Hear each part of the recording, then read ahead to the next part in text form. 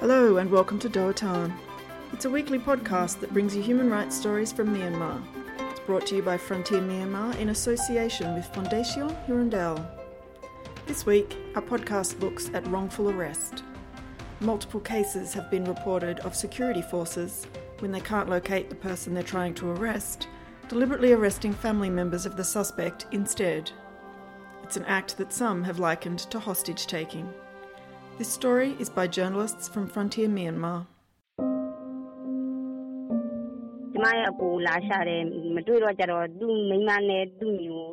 Security forces came here to search for my brother.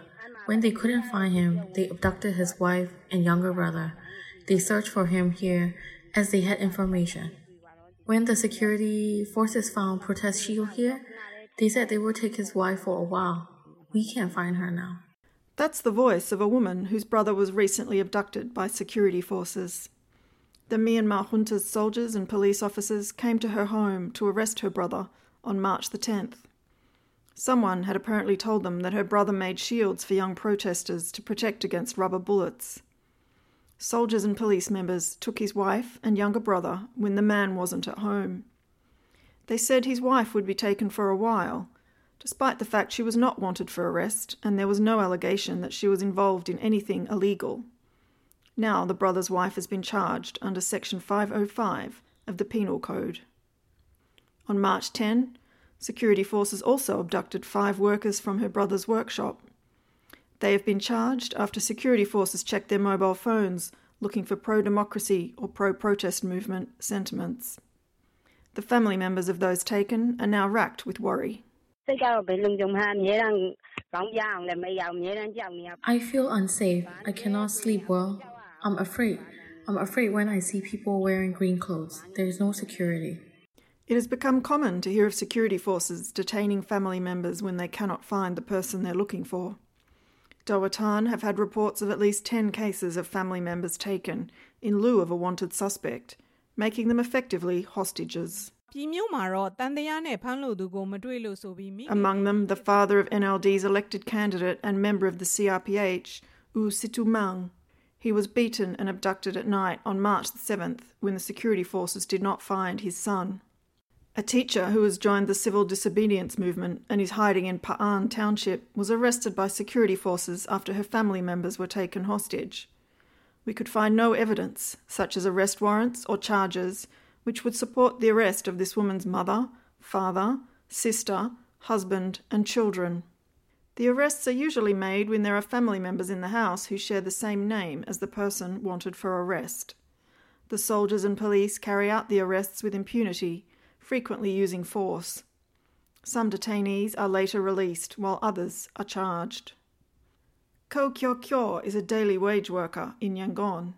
He was able to get information in advance showing the list of people to be arrested under Section 505A of the Penal Code. His family has now gone into hiding. We are not committing theft, murder, or breaking 5 laws. We have just said what we don't like. I don't have much knowledge about politics. I do not take any side. I am not red or green or blue.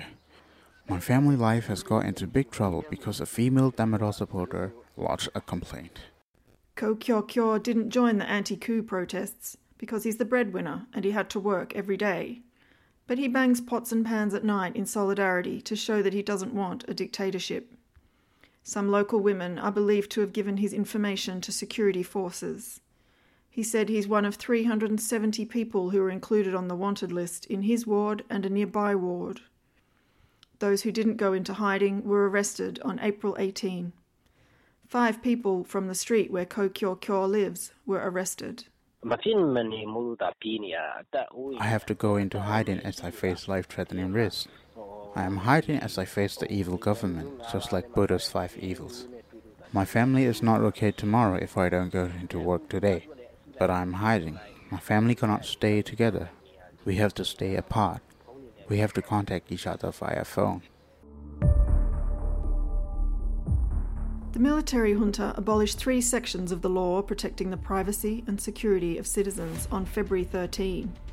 The changes gave them wider powers to arrest citizens in their homes without due process. The abolition of sections 5, 7 and 8 of the law lets the military arrest people without witnesses. It also lets them detain people for more than 24 hours without court approval, search houses at any time, and seize property. According to a legal aid organisation working with victims, the military are acting outside of the law when a person is arrested and detained. This lawyer spoke with us anonymously. The family members cannot be arrested. There is no legal provision for that. The law doesn't allow the arrest of a father if the son is not found. It is just like kidnapping. They are searching for a hostage. Security forces have a duty to arrest only the person involved and are required to arrest him or her in accordance with the law. A group of lawyers is giving legal assistance to a number of detainees arrested in this manner. As to the question of whether or not the accused can make counterclaims for wrongdoing against the military and police sometime in the future, the lawyer thinks it might be possible. Yes, we can. The reason is it is regarded as kidnapping. Sometime in the future, you yourself will be an eyewitness, as well as other human evidence. Most people understand that the law is not retroactive, but there is no long-term provision of law in a crime. We can make a counterclaim for a case against a crime committed in the past 20 years. The accused can open the case, but we must raise the question at that time which organization will accept our complaint. The reason is we are in a position to open a case against any organization which fails to abide by the rules and regulations. Ko Kyo Kyo, still in hiding due to the complaints about banging of pots and pans, is worried for his future. I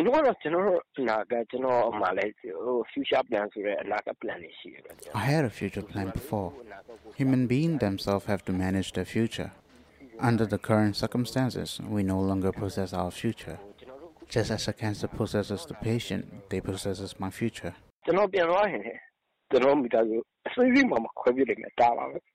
My family will be broken into pieces when we return home. The woman we spoke with at the top of the program, whose brother's wife was taken by security forces, is hoping for justice. I know we must win. I have a hope for victory. I expect there shall be justice when we achieve success and the civilian government comes to power.